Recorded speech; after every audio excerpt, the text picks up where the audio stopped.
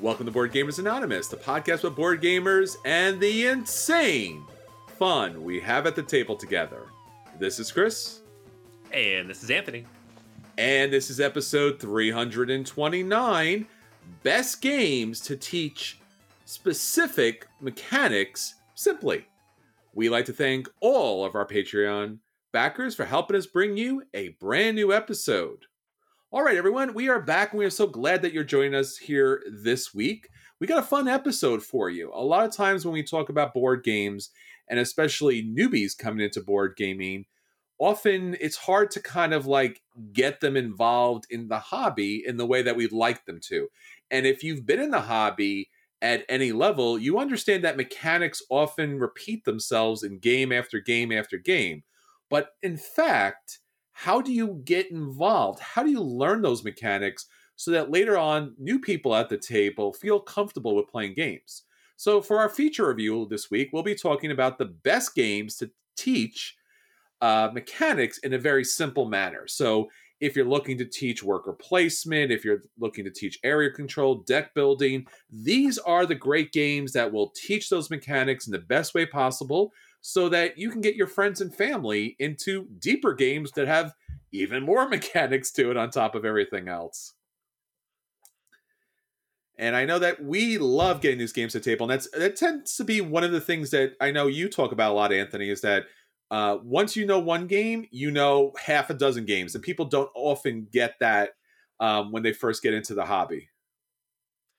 Yeah, definitely. 100%. It's a funny thing. Like, I've had multiple people like look at my room right now, and you can't see it right now because I'm packing, because I'm moving in a few weeks. So we have empty shelves behind me, but there are hundreds of board games in this house, in boxes, on shelves, in closets. And so somebody comes in and like, how do you know the rules to all these? And I'm like, one, I don't. Two, there's really only like 100 rules for board games. And then it's just the permutation of all those rules jammed together and how they work. So if you can remember the differences, you're fine. And so I think it's important, like we'll talk about, like, I think there's 15 or 16 of them, these different mechanics, and then games that kind of epitomize that.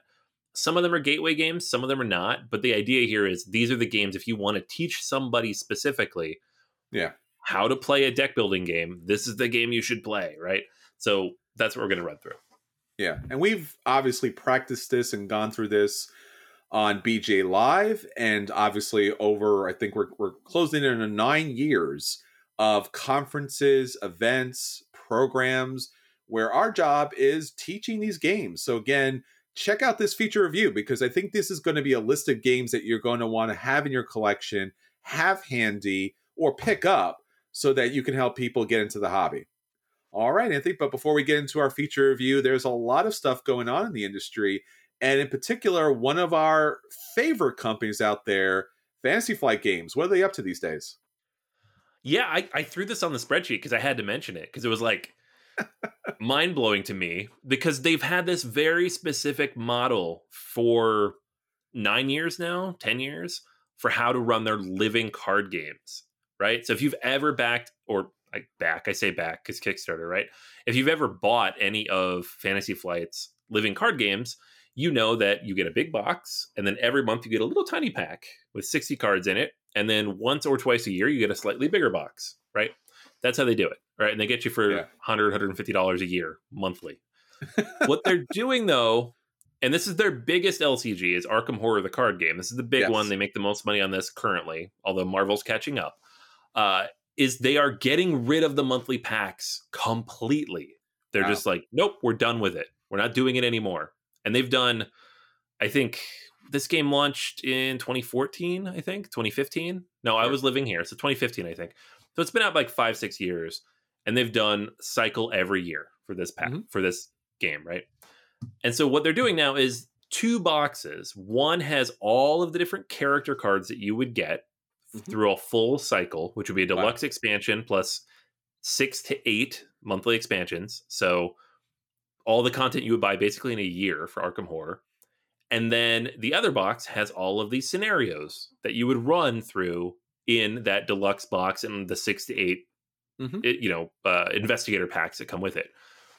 And the thing, like, together, at first I was like, you got to be kidding me, because together it's $100. One of them's 60, one of them's 40. Sure. but it's replacing an entire cycle, which is typically like 120, 130 if you bought all this stuff. So for people who Sure. buy everything, which is me, this is actually saving you some money.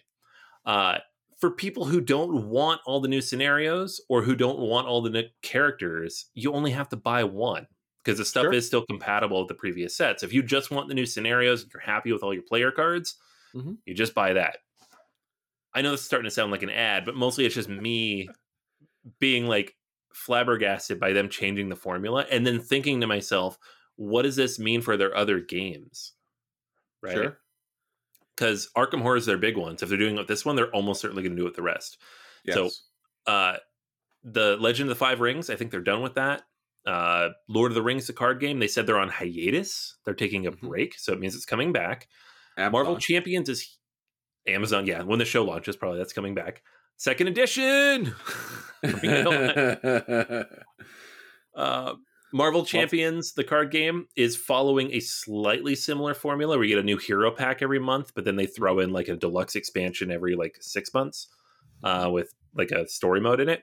So I'm like, are we going to get like a huge like $60 to $100 X-Men box for Marvel Champions? Are we going to get like a whole saga set for Lord of the Rings instead of like all these little packs? What are you going to do with this?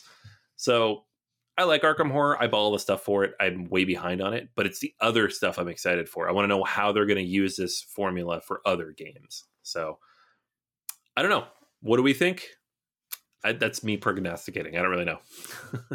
I'm wondering if this goes back to our conversation last week about crowdfunding kind of killing board game expansions, where companies just want to have all of their money up front, so there isn't the risk that somebody just tapers off with the monthly, kind of like packs Right. that come out. Like buy it all at once, and therefore we have your money, you have your content, and everyone's happy.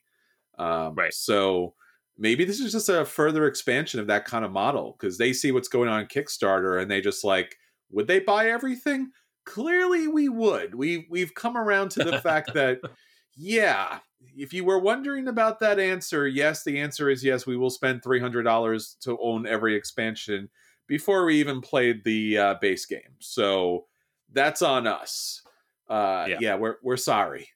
We're very, very sorry about that. Yeah. So that's what really it speaks to me in that tone. But as you mentioned, it's not even just the 2014 to 2015. I mean, this has been Fantasy Flight's model for, so long. I mean, we're talking going back, even Star Wars and all of the other ones. I mean, there's so many of them out there. And that was kind of like, that was their bread and butter. That was the thing to kind of go to the store for. That was the thing that drove you back into your FLSGS. And just like, that's surprising. It's really surprising that they're doing that. I don't know if it's better or worse. It's like having those TV shows like binge watched, or, watching them one at a time and having some time in between. I don't know. I mean, obviously, we're going to buy this. So yeah, no, I'm going to buy it. Yeah. Once I did the math and I was like, yeah, I'll buy it. I don't know. Here's the thing though, like a friend of mine pointed this out too. Like there are other issues at play here, like supply chain costs. They ship a pack of something every single month for each of these LCGs. If they could consolidate that and only have to do it once or twice a year, that saves them money on shipping. It saves them money on packaging. They don't have all those little plastic clamshells. It's probably better for the environment because it's less plastic. So they're going to save a lot of money there and cut their margins down, which I know it's a cynical thing to think about, but it's Asmodee, so that's almost certainly what they're thinking about. And it helps them set up for a new model for future games. I think that's the big thing, right? What's the next LCG? Because right now they're only running 2. And historically, they run 3 to 5. So what are they going to do next? And how does this precede that, right? Like, what is it going to look like for Lord of the Rings LCG 2.0 or whatever other thing they come out with? Or Game of Thrones again, because there's a new TV show coming out next year. Maybe they bring back Star Wars eventually, because eventually people will not be tired of Star Wars, right? We're all burnt out right now. But maybe eventually we'll be ready for it. So I don't know. Like, this means things for all of these games, not just this one. I'm excited for this one, but other games too are going to be affected by it.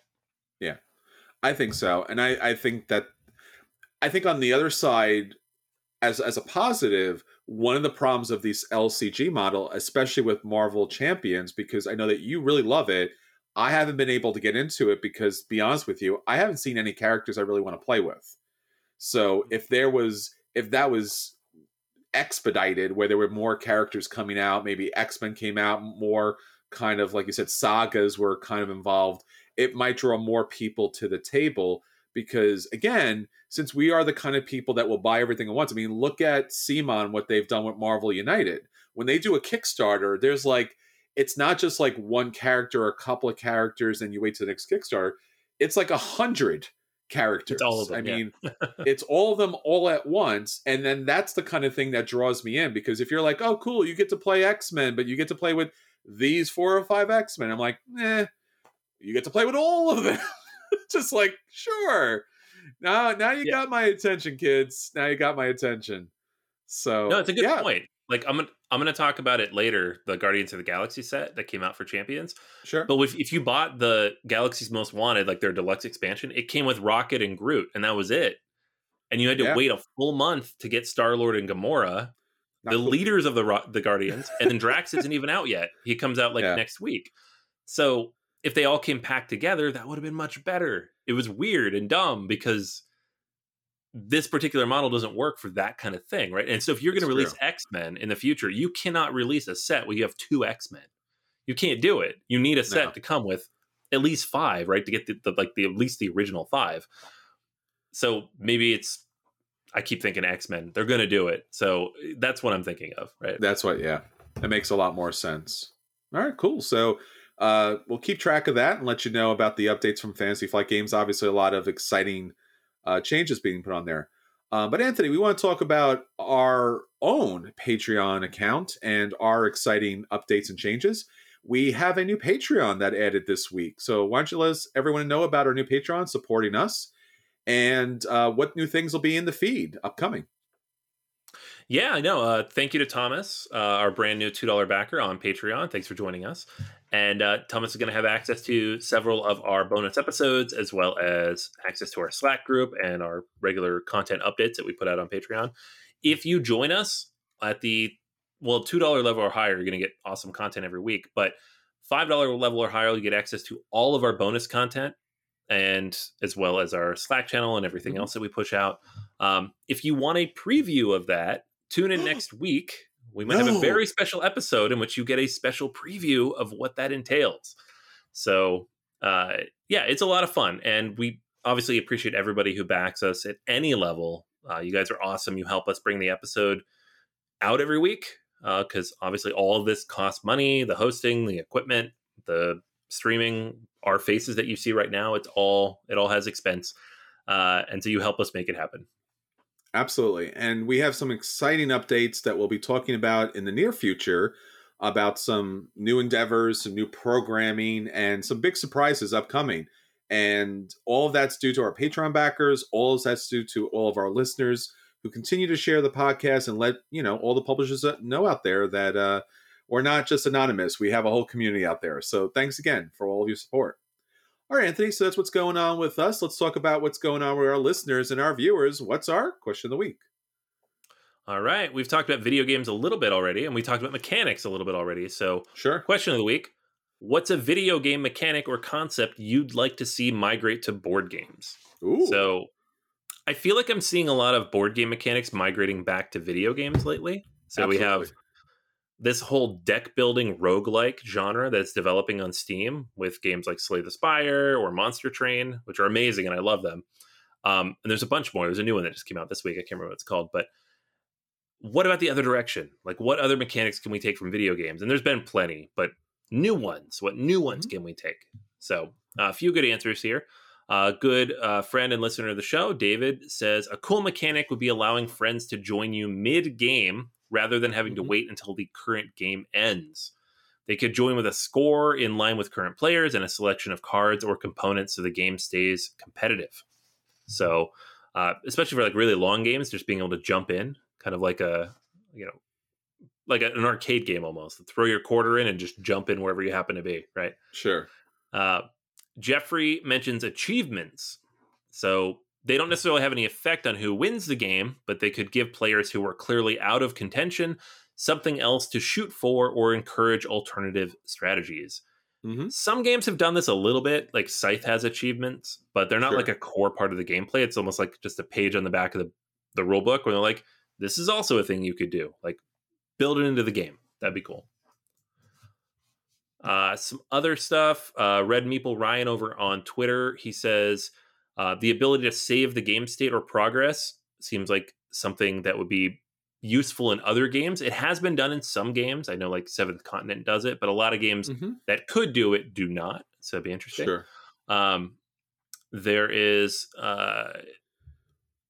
taking that legacy mechanic and applying it to other types of games. I know a lot keep trying to do it, but none of them really do it right. That's what a video game really is. It's a legacy game. Like, you go through a certain story point, the world changes, you keep going. Like, it's always progressing. Board games are like a little snippet of that, and then they reset. So finding a way to replicate that idea of constant progression without necessarily tearing up your cards, which would be interesting. And then PJK tweets, says, free patches when it's broken. So misprints, broken mechanisms, bad rule book. Absolutely. New updates, all delivered via your friendly local game store. That would be amazing. Yeah. Kemet Blood and Sand has they're redoing the rulebook because it's terrible. We talked about this a few weeks ago. Terrible rulebook. But if I want the updated rulebook, I'm gonna have to print it out, which is gonna cost me like $10 or $15 because color ink's expensive. Sure. They should just send it to me. I want the rulebook. They should. Which obviously costs them money too. But that would be pretty cool. That's a problem of physical media, I know, but it would be kind of cool if they could figure out a way to do it. Very cool. Yeah, there's a lot of things to learn from the video game industry that they've kind of moved back or been able to produce. I think, as you mentioned, having the updates is something that video games do so much better, because by the time, again, we talked about this last week, by the time you get an expansion, or now there's no longer an expansion available, so there isn't that patch. There's content, but there's not necessarily patching that's going on in the board gaming industry as much as there is in the video game industry. But then again, video games used to be a complete package, more or less. And now it's like, this is kind of broken, not fixed, and eventually we'll get around to it. So enjoy it while we work on it. It's just like, right. You're like, oh, that's painful. Thank you. I guess for me, the thing that I would really like to see, we constantly see again and again new versions, 2.0 versions of games. But sometimes when they 2.0 version of a game, sometimes the previous expansion or characters or materials are not, I don't know what I'm trying to think. I lost the term in my head, but something that's not like reversible. Like, how video games, you can go back and you can play an older video game on a new system. Mm-hmm. Well, that's what I'm talking about here, because I know that I have a lot of games and they've come out with the 2.0 system. So now I have all this stuff. I understand the base game no longer plays, but I have all these expansions, all these characters, all these promo cards. You can't use that anymore. And it's just like, but why? Why can't it be, here you go. Just why can't it be compatible in some way? Retro compatible, background compatible kind of thing. I would love to be able to use my old content in my new game in some way. And sometimes video games do that. Sometimes you can, bring stuff over from the old system into your new game. So if that was a way, that would be great, because there's a lot of great characters and a lot of great pieces of artwork and a lot of great promo cards and pieces that would be great if you could, implement it in a new system. How about you, Anthony? Anything? Yeah, I mean, I really like yours. I've been playing the Mass Effect Legendary Edition recently. Okay. And one of the cool things about those games is that when you finished one of the games, you could carry over some of the progress and decisions you'd made into the next game, right? Yeah. I think that would be pretty cool, right? Because you have, like, similar to what you're saying, you have like a first edition goes into a second edition or a sequel to a game, like especially story-driven games. Mm-hmm. What if the decisions you made or the results of your game in one section carried over to the next one, right? Sure. And you could just kind of just bring it forward. And I think the only game I can think of that's really done that, and I'm sure there's like a bunch of Kickstarter games that have done that, and you can all reach out and tell us which ones they are. But I know the Pandemic Legacy games to some degree have some carryover from game to Mhm. game, but even that's not like a ton, right? I would like to see that idea. I mean, video games don't even do it that much because it's hard, Sure. but it'd be cool, right? Just I I destroyed everybody in game one of Agricola. Let's do Caverna now, and I carry over XYZ from Caverna or something like that. That'd be cool. Very cool. So, again, if you'd like to join in on our question of the week, hit us up every week. And in fact, every day there's questions up there on Facebook and on Twitter, all our social medias.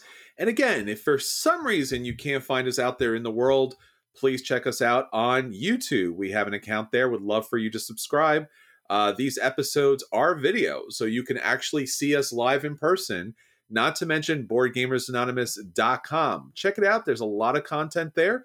And there's some new changes upcoming. So stick with us as we produce more and more board game content. So hopefully one day in the future, board games are as cool and backwards compatible and forward thinking and just connective as we love to have at the table. All right, Anthony, so that's what's going on with our listeners. Let's talk about the games that we want at the table. Let's talk about our acquisition disorders.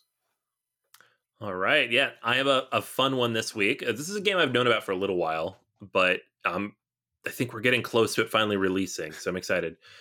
And that is Summoner Wars 2nd Edition. Sure. This is a game that originally came out in 2009. I know you were just talking about 2nd Edition, so here we go. And designed by Colby Dock, who is the founder of Plaid Hat Games. This is Plaid Hat's first game.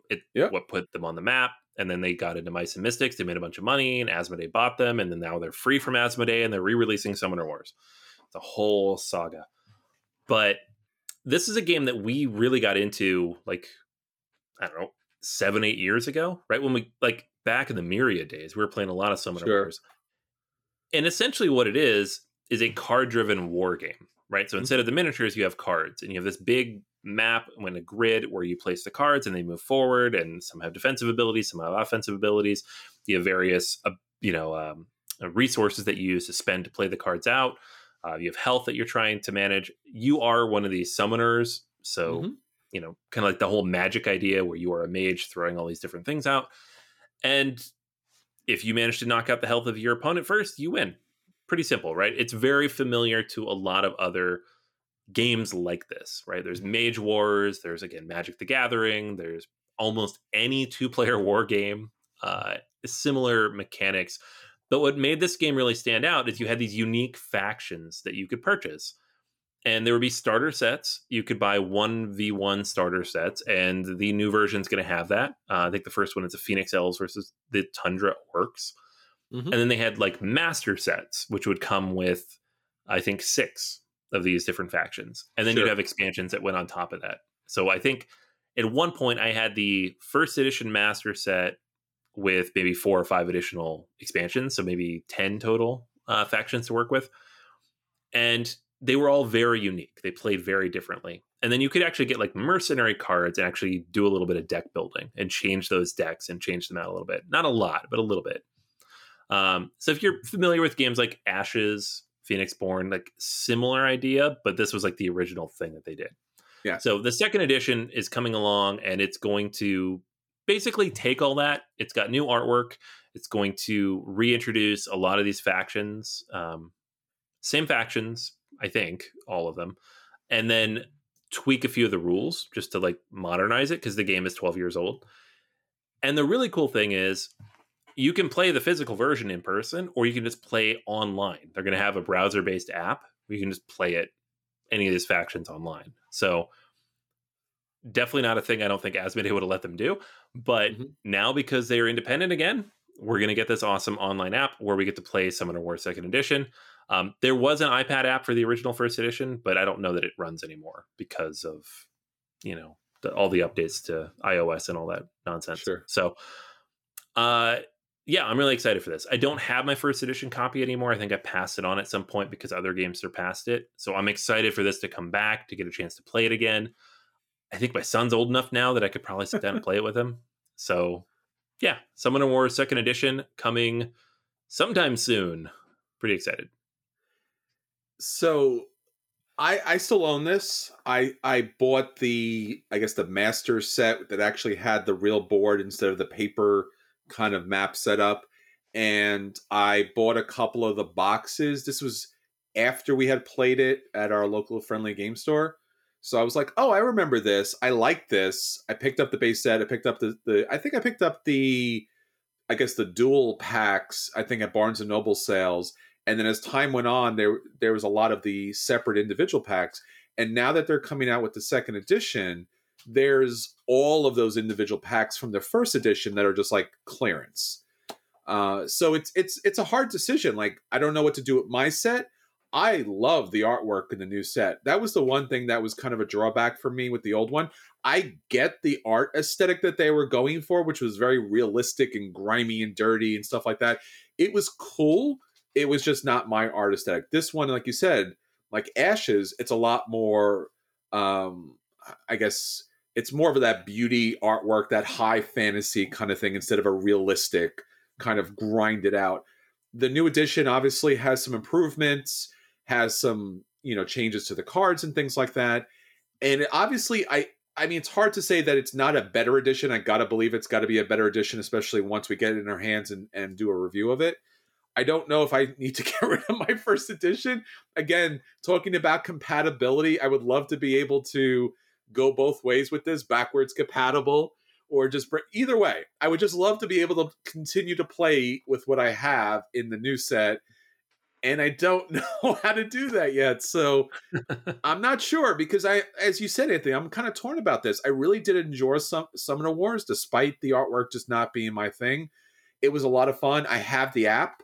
I had a bunch of the expansions on the app, and I came back and I played it. But the first edition was very much like, get out your major heroes at the expense of your minor units, because you have to build magic, and sometimes you would even kill your minor units. So it was like, oh, I got my champions out, go do a thing, and then let's see who wins. This version is supposed to kind of like account for that instability, so that even the minor units have more of a role. So I'm looking forward to it. It's a great system, and I think a lot of people enjoy it. Again, I'm not sure what I'm going to do with my old edition and all the packs, because it's tempting to kind of clean up and pick up all the small individual packs that you could make a good. It's still a very good game. Even the first edition's a good game. So yeah, that's really exciting. Yeah.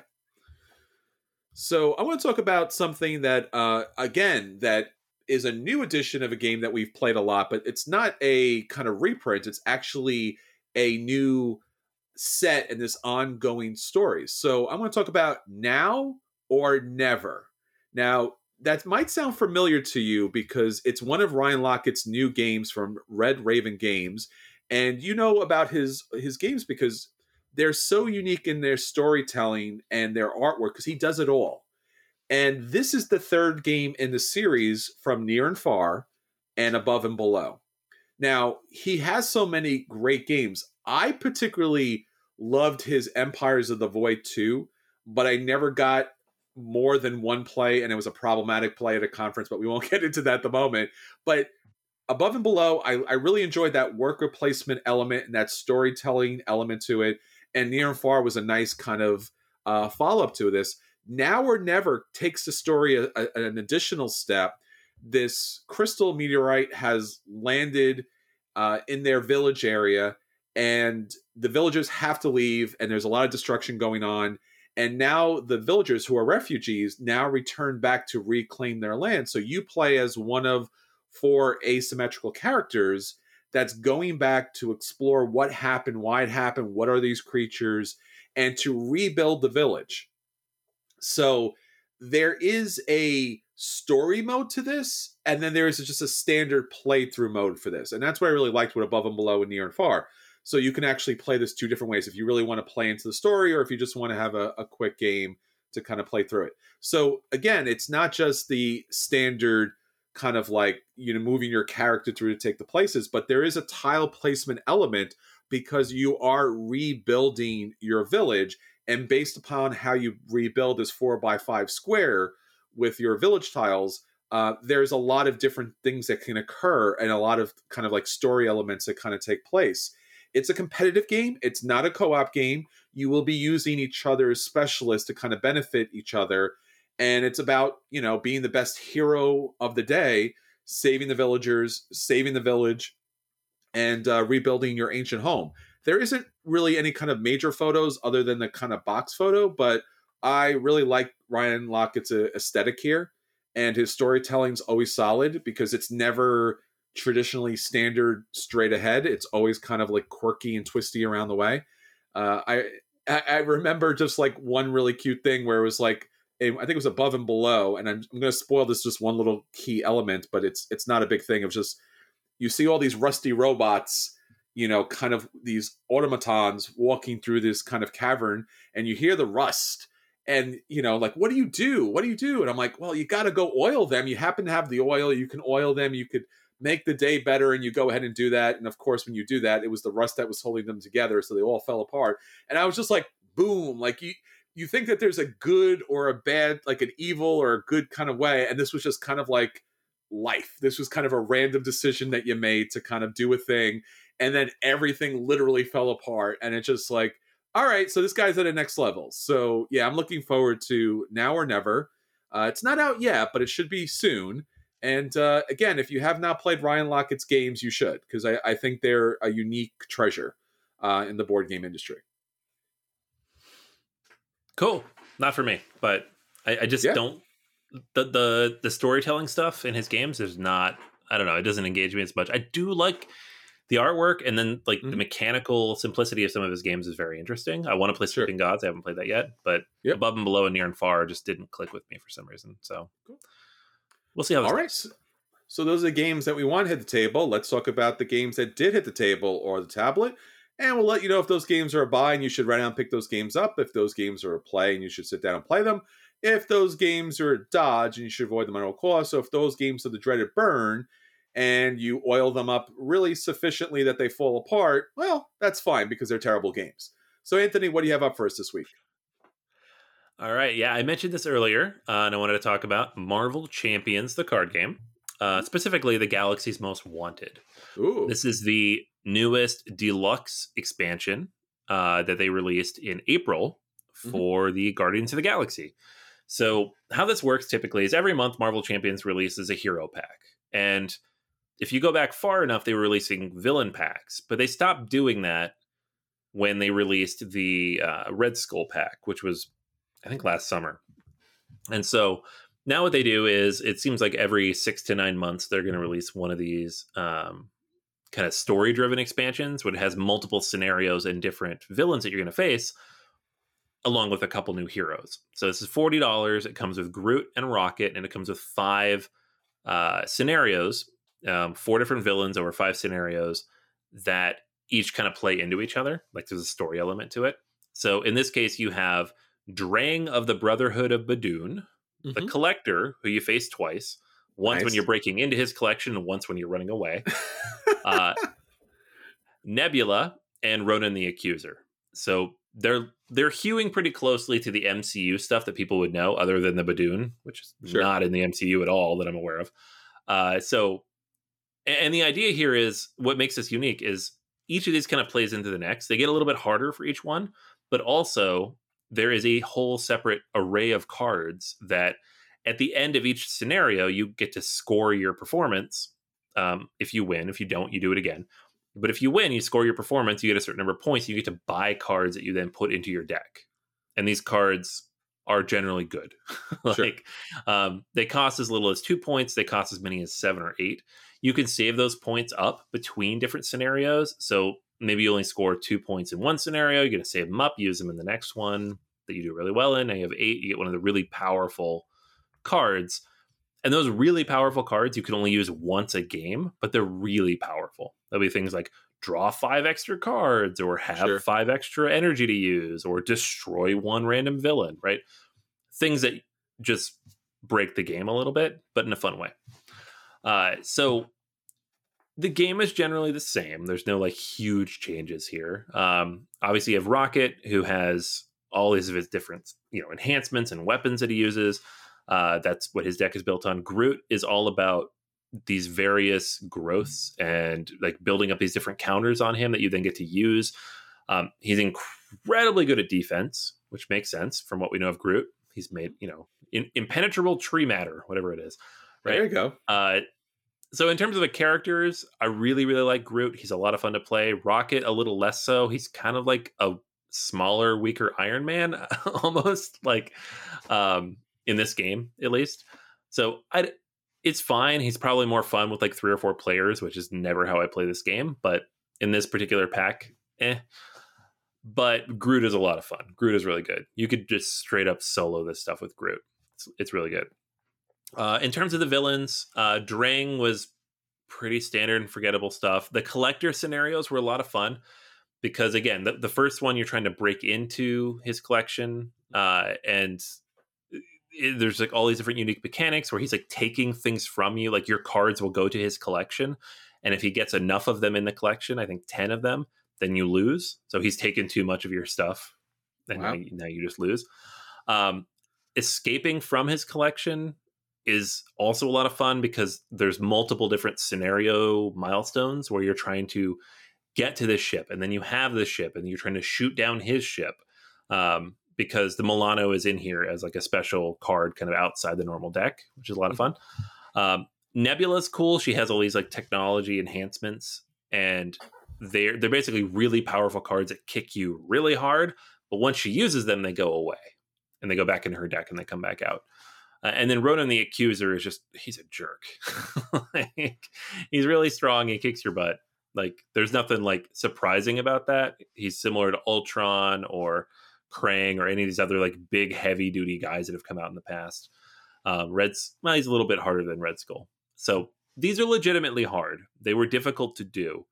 Sure. But they weren't that hard. Like Fantasy Flight was going on and on about like, we made the game harder. You guys said it was too easy. We made it harder. And a friend and I sat down and we played through with Star-Lord and Gamora, they're not in this pack. They're like separate hero packs that came out in May. But obviously they're part of this because it's Guardians of the Galaxy. And then he switched from Star-Lord to Groot about halfway through because Star-Lord wasn't very good as the base, like as his deck is built.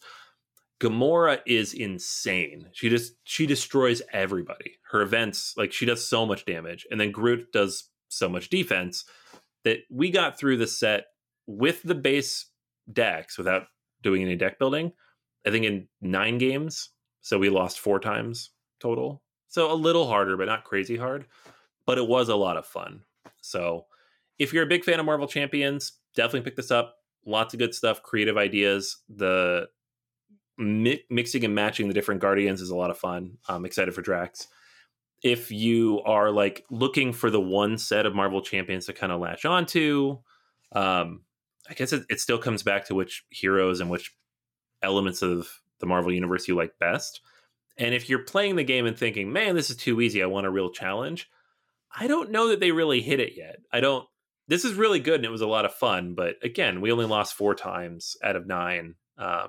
We still had a positive win rate. So I'm happy. I had fun. I will play it again. And certain characters were not great. Star-Lord was not good in this particular scenario set. Rocket Raccoon was also not super great. But yeah, I don't know. I'm excited to see what they do next. Drax is coming out, then Venom, and then they're doing the Thanos and his crew. But I don't know what heroes are coming next. So sure. After the Red Skull, which was kind of a big letdown, not very fun, not very interesting, didn't really grow on things. This was much, much better. So for me, it's a buy. Nice. I definitely recommend it. Cool. Yeah, then it's exciting to see that they're upgrading, especially when it's a solo co-op kind of experience. You need to be, slapped around a little bit when you play those games. So if you're winning too often, it loses all the fun, unfortunately. So very cool. All right. Well, I briefly wanted to talk about a game that I didn't get to the table, but I got onto Steam, and this is called Slipways. This is a new game that just came out this past week, and it reminded me why I wasn't getting more cardboard to the table, and it was because I was spending an immense amount of time trading in the universe. So one of the things that we love to do when it comes to board gaming are 4X board games. So explore the map with units, expand the size of your vast empire. exploit the resources of the territories and natures, and then obviously exterminate because, I don't know why, but nonetheless, that's a thing. Well, in Slipways, there is 3 of the X's because in space that vast, there's no need to exterminate. There's no need to war when you could trade all the time. So this game came out, and it's a very simple, straightforward game of economic development within your little kind of administrative empire, so to speak. So basically, what you're doing is you're connecting through these slipstreams, through these kind of pathways from one planet to the other in order to utilize the resources from one planet to be able to build and create and grow industry and grow prosperity on the planet somewhere else. But obviously, if both planets need the same things or can trade the same things, they both benefit. And eventually what happens is you build this elaborate web of planets, how they all link together based upon, do they need people? Do they need robots? Do they need minerals? Do they need food? Do they need algae? Whatever it is that they need, they're able to connect together and be able to build up.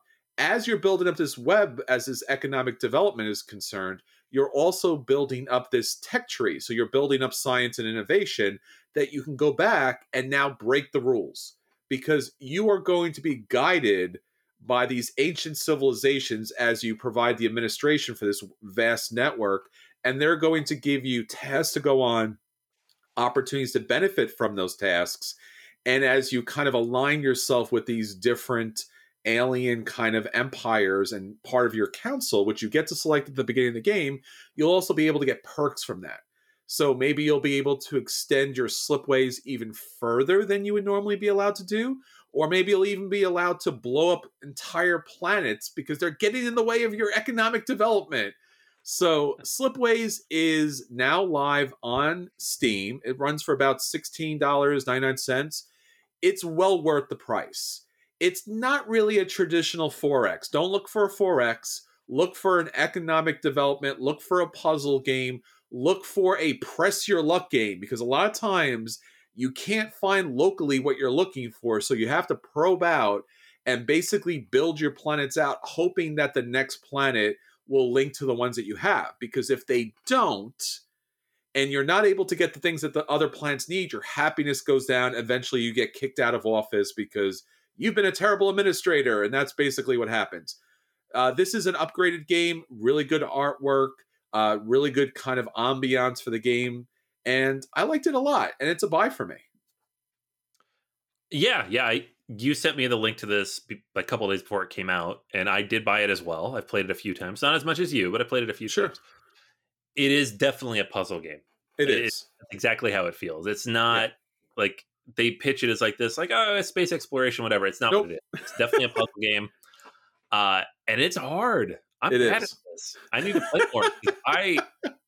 I haven't gotten through 20 years yet. I keep getting booted out of office. Yeah, because it's difficult. You have to probe a whole bunch and then look at all these different planets and then figure out how to connect them. But if you start connecting stuff before you do all that, you've already lost. Sure. There's no point, right? You got to do all the probing first. It's a lot of fun, though. I really like it. Yeah, and each planet gives you a number of different ways to produce resources or take in resources or trade resources. Right. So it's not just one planet does one thing, but you get to choose, which is a lot of fun. The technology upgrades are a lot of fun. I think it took my third play to be successful, but it really is, like you said, Anthony, they frame it as a 4X. It's not a 4X. It's not even a 3X in some respects. It's a puzzle game with a press your luck element, because you always have to go, I hope I can get resources for this planet, or I hope I could trade stuff for this planet. So I'm really liking the game. It's really great. Yep. All right, so that's what's going on our tables and our tablets. Let's get on to our feature review. So our feature review, again, is the best games to teach specific mechanics as simple as possible. So whether you're getting new gamers to the table or you're looking to put together a collection that teaches all of the great games that are out there, these games are the best gateway entry games in order to learn mechanics. Now, oftentimes we talk about gateway games, entry-level games, family games, games that you can get with large groups of people. but we often don't talk about what the mechanics are that we're trying to teach here. So these games should be fantastic for teaching whatever it is that you want to eventually get to the table that might be just a little bit heavier. So Anthony, you put this list together. What were you looking to do? Yeah, so other than just giving you a bunch of gateway games in each category, which a lot of these are, to be fair, but what we wanted to do is look at a few factors. One, the weight, right? The games Yes. need to be accessible, because if you're teaching a new mechanic, it can't be crazy difficult. We can't be like worker placement, the gallerist, right? It can't be a Vitala Serta game if we're trying to teach new people. Mechanical purity, so like limiting how many other mechanics are mixed in there, because a lot of games use a ton of different mechanics, and you can say that's a really good deck building game. You're like, yeah, but it's also area control and worker placement. You're like, well, okay, it's a mess. Availability, so it needs to be a game that you can actually find and play with people. Digital implementation when possible. This was not like a huge part of it, but it was a little bit like, which of these games can you play online, which is a good way to help teach people. Sure. And then the thematic draw, like trying to avoid games that were so narrowed down to like such a specific Sure. theme that would only really appeal to certain people, right? Which we'll talk about in a couple specific instances why we didn't pick certain games. So it's not like a hard and fast set of rules, but that was kind of what we were thinking as we built the list. Very cool. All right, Anthony, what do you have up for us first? All right. So the first one, which was ironically the most difficult, is worker placement. Oh, so my initial placement for this was Lords of Waterdeep, but the thematic draw does limit it a little bit. A lot of people are like, I don't really want to play a Dungeons and Dragons game. Right? Fair enough. Plus, we should also mention that the workers go out and never come back. Right? Gone forever. So I this is the one category where I picked two games because you got kind of two different levels here. So first up is Viticulture Essential Edition. This is like the one worker placement game.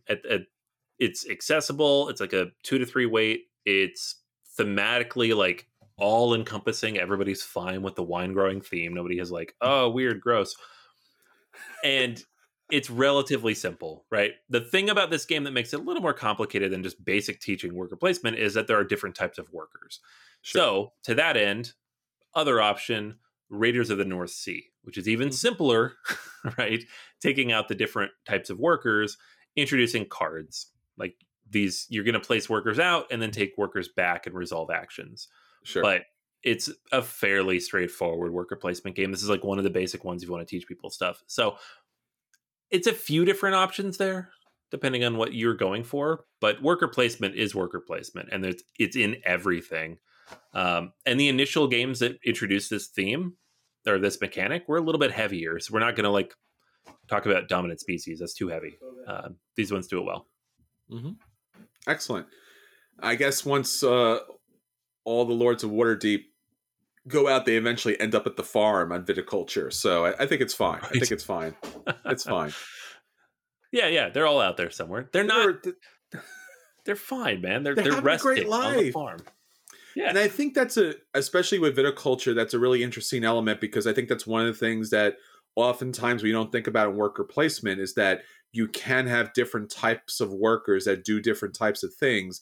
And especially with viticulture, it's not just, whereas Lords of Waterdeep is just like throw out your people and hopefully you made good choices. But viticulture, it really is a painful position because the number of workers you get are so small, and you have to make decisions over the whole year. So it's not like, here's 10 workers, get 10 workers back, here's 10 workers. It's like, here's like 4 workers, and maybe you get a mama and papa kind of thing, and then you're just like, no, so yeah, very painful. All right, what do you have up next? All right, next up is tableau building.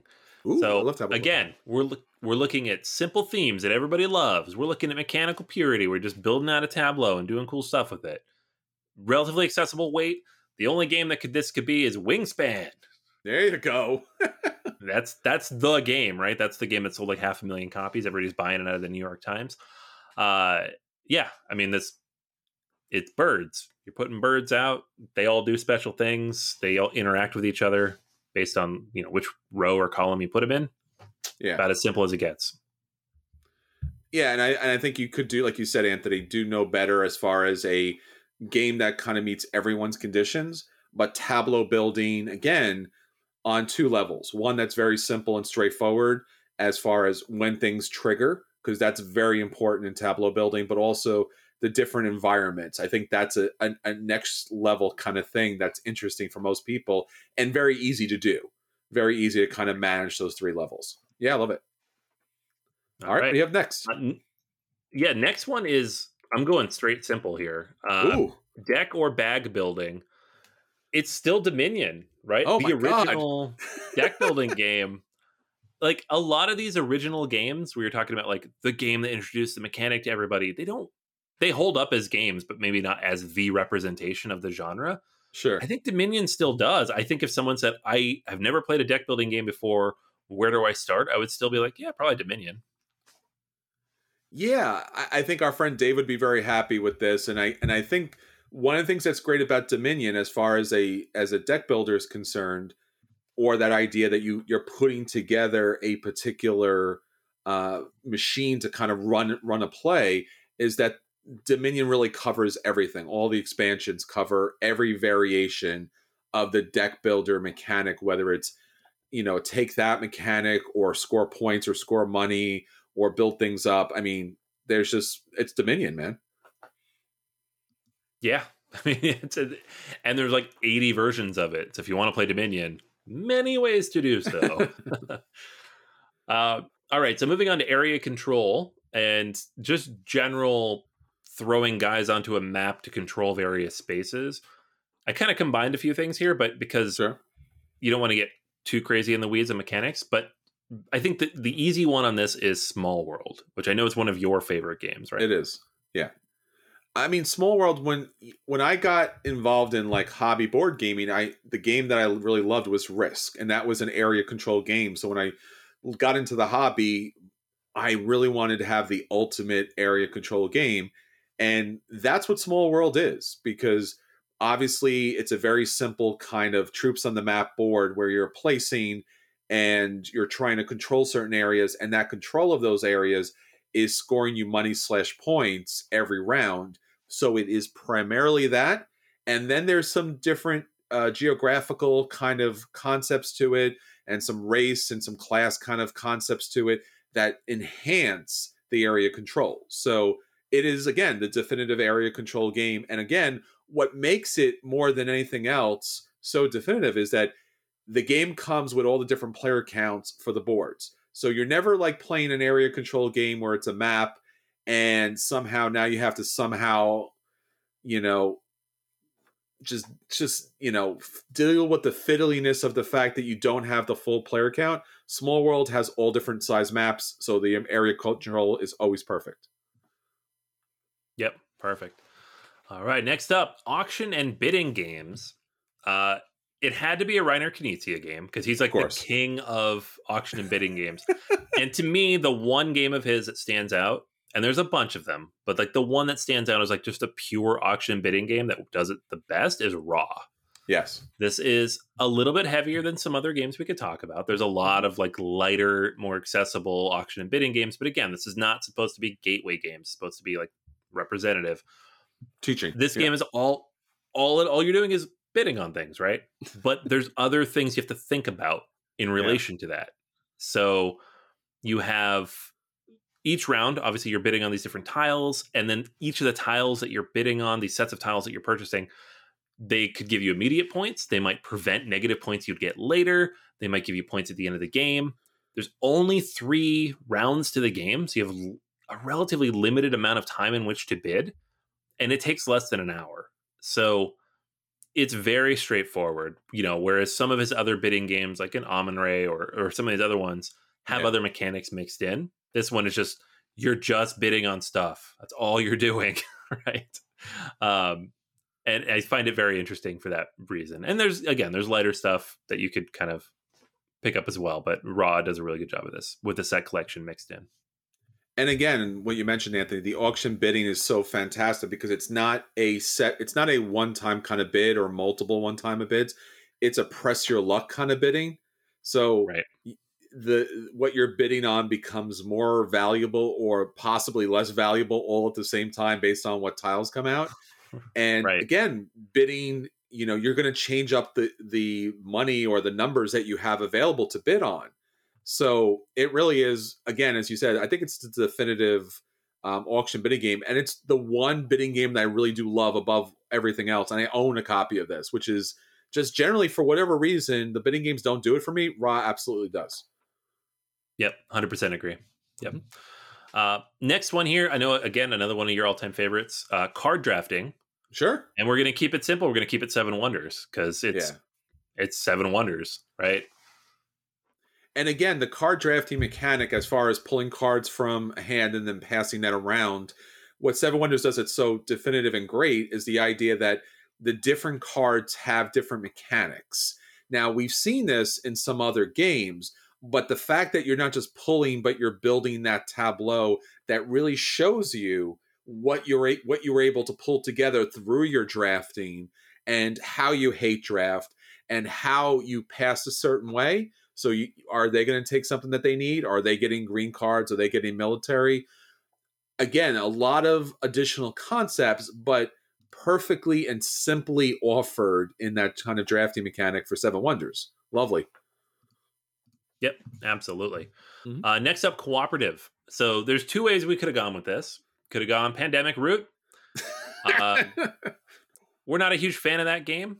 Honestly, it's not even really a game anymore. Like base pandemic is more of a mechanic, right?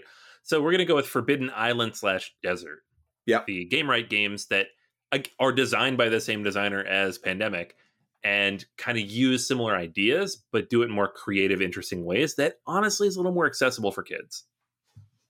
Yeah, and again, if you're going to play a cooperative game, you don't want to get lost in the weeds with the alpha gamer problem. You don't want to get lost in the calculations of what's pulling from the deck and how you want to have it straightforward in front of you because most people who have not played hobby board games probably don't understand the concept of a co-op board game. So the clear, colorful graphics, the actual physical components that come into play, how you move the pieces really demonstrates the co-op mechanic here probably better than anything. And again, it's fun. It's just solidly fun. It's not just a kids or a family game. It's fun across the board, and the asymmetrical powers are great, and you get to do what you want to do. So yeah. All right, yeah, those are good games. So the next one up, it's grid movement, but really this is like adventure gaming, right? Uh-huh. So dungeon crawls, because those are, you put a guy in a grid, you move him around.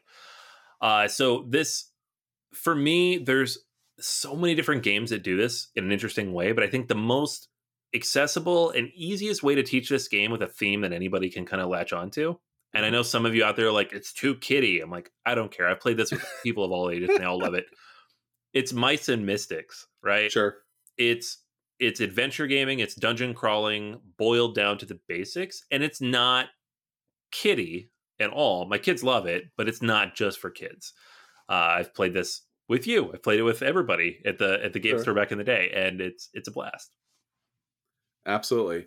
And again, it's another one of those games that you want to teach the mechanics in the way that's accessible and approachable, and this just makes all the kind of sense in the world. The way it's demonstrated, it's displayed, you're kind of walk through it. And another element to it is when you play some dungeon crawl, the terrain doesn't matter. Here it can matter.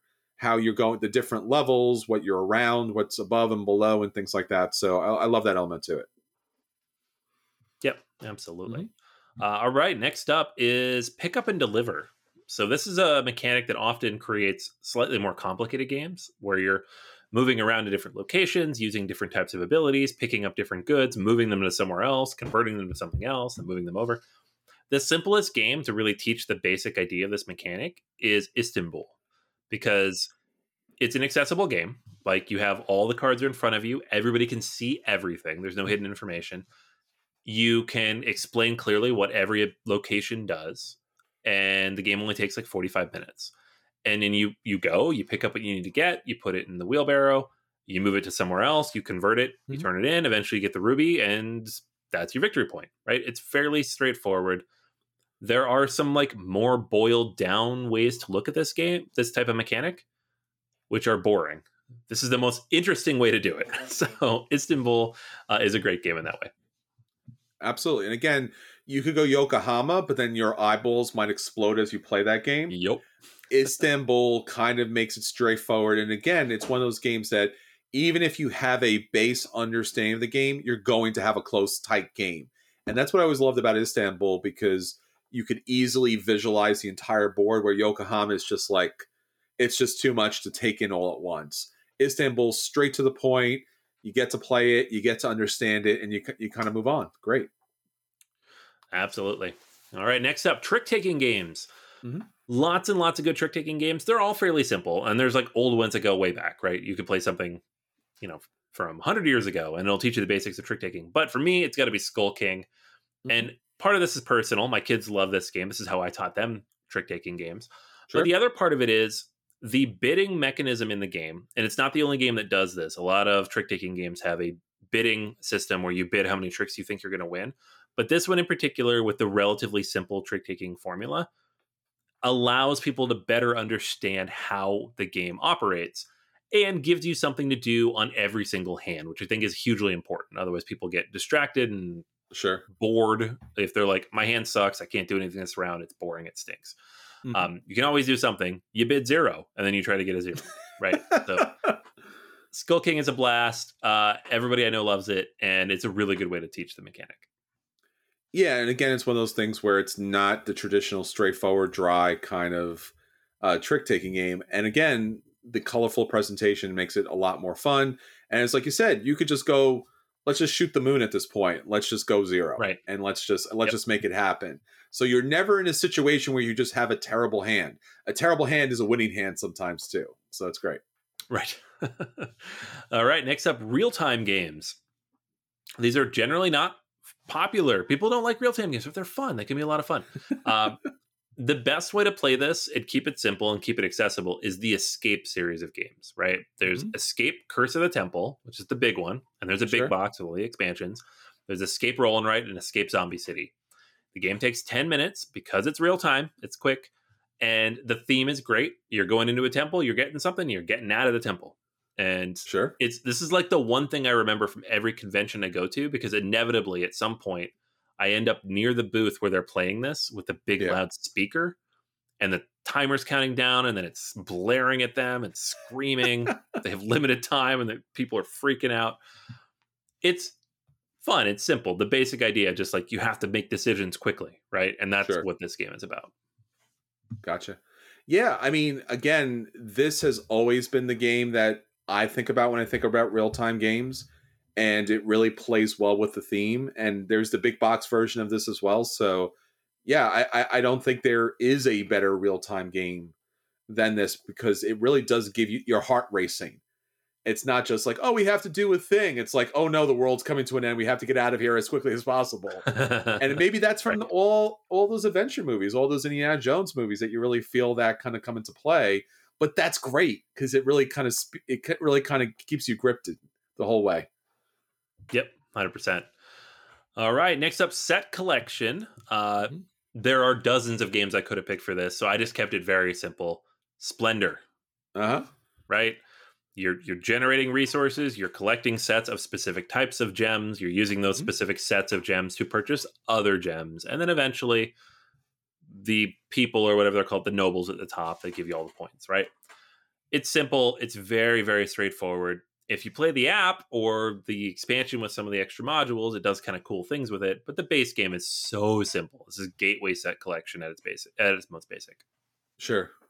Yeah, and again, it's not my favorite of these, but it's certainly the best as far as teaching that kind of set collection mechanic, where when you do collect something, it has an immediate impact on the next thing. And as you said, collecting the nobles are as straightforward as possible. I probably recommend the Marvel version, the Thanos version of this, just because it's even a little more directive. But yeah, absolutely, Splendor. All right. And then the very last one on the list, we have Social Deduction. Now, this is a tricky one because almost any social deduction game is relatively easy to learn. They're not hard games. They're designed to be simple. So the simplest, most basic of them all that I would recommend to anybody is the Resistance, because it's Resistance. There's also Avalon, same game with a medieval theme. But my favorite, which does a very similar job in terms of teaching the rules and keeping it simple for everybody, is Deception, Murder in Hong Kong. You can still teach the game in 5 minutes, but it gives everybody something slightly different to do. Sure. And a more interesting goal to work towards, rather than just everybody close your eyes and then point at each other for 20 minutes. Which is fun. It can be fun. It's just, I don't, the game part of it, I don't know. So to each their own on this one. I think if you really, really, really, like, nobody's ever played any social deduction before, you can't go wrong with the Resistance. But Deception, Murder in Hong Kong is better, I think, and not too much more complicated. Yeah, the Resistance, and I would recommend the Avalon edition just because it gives you that Merlin kind of option where even if you catch the other person, there's still a chance to kind of play through.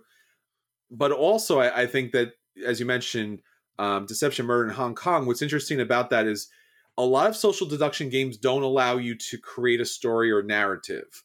You're just like, it's werewolf, right? So it's like, you're the werewolf. Why? I don't know. Deception, Murder in Hong Kong does give you that idea that there is a story playing out and there are responsible parties, and you could kind of put together a narrative that fits somebody in that group. So I like that a lot better because the story is what the social deduction is all about. This person did a thing, and not just very plainly like you, maybe you, I don't know, over there somewhere, someone's responsible for this. Or as we used to play with Anthony all the time, played werewolf, he's got a beard, he's a werewolf. Standard practice. It's not just me, man. It's not just you. It's everybody. Everybody played that way. Jeez. Facial hair. Right. You're a wolf now. It's fine. Okay. It's all we have to play with. But social deduction games, Deception and Murder in Hong Kong, is especially one of those games that gives you a lot more to kind of play with. All right. So hopefully these games are educational. Hopefully these games will help train you and other people about these wonderful mechanics. Once you get these base mechanics down, you're ready to roll with pretty much any game that you're going to see in the future, because they're going to utilize these mechanics or a combination of these mechanics in the future. So add these games to collection and get these games to the table. All right, so that's everything for this week. Until next time, this is Chris. And this is Anthony. And we'll save you all. See you at the table. Take care.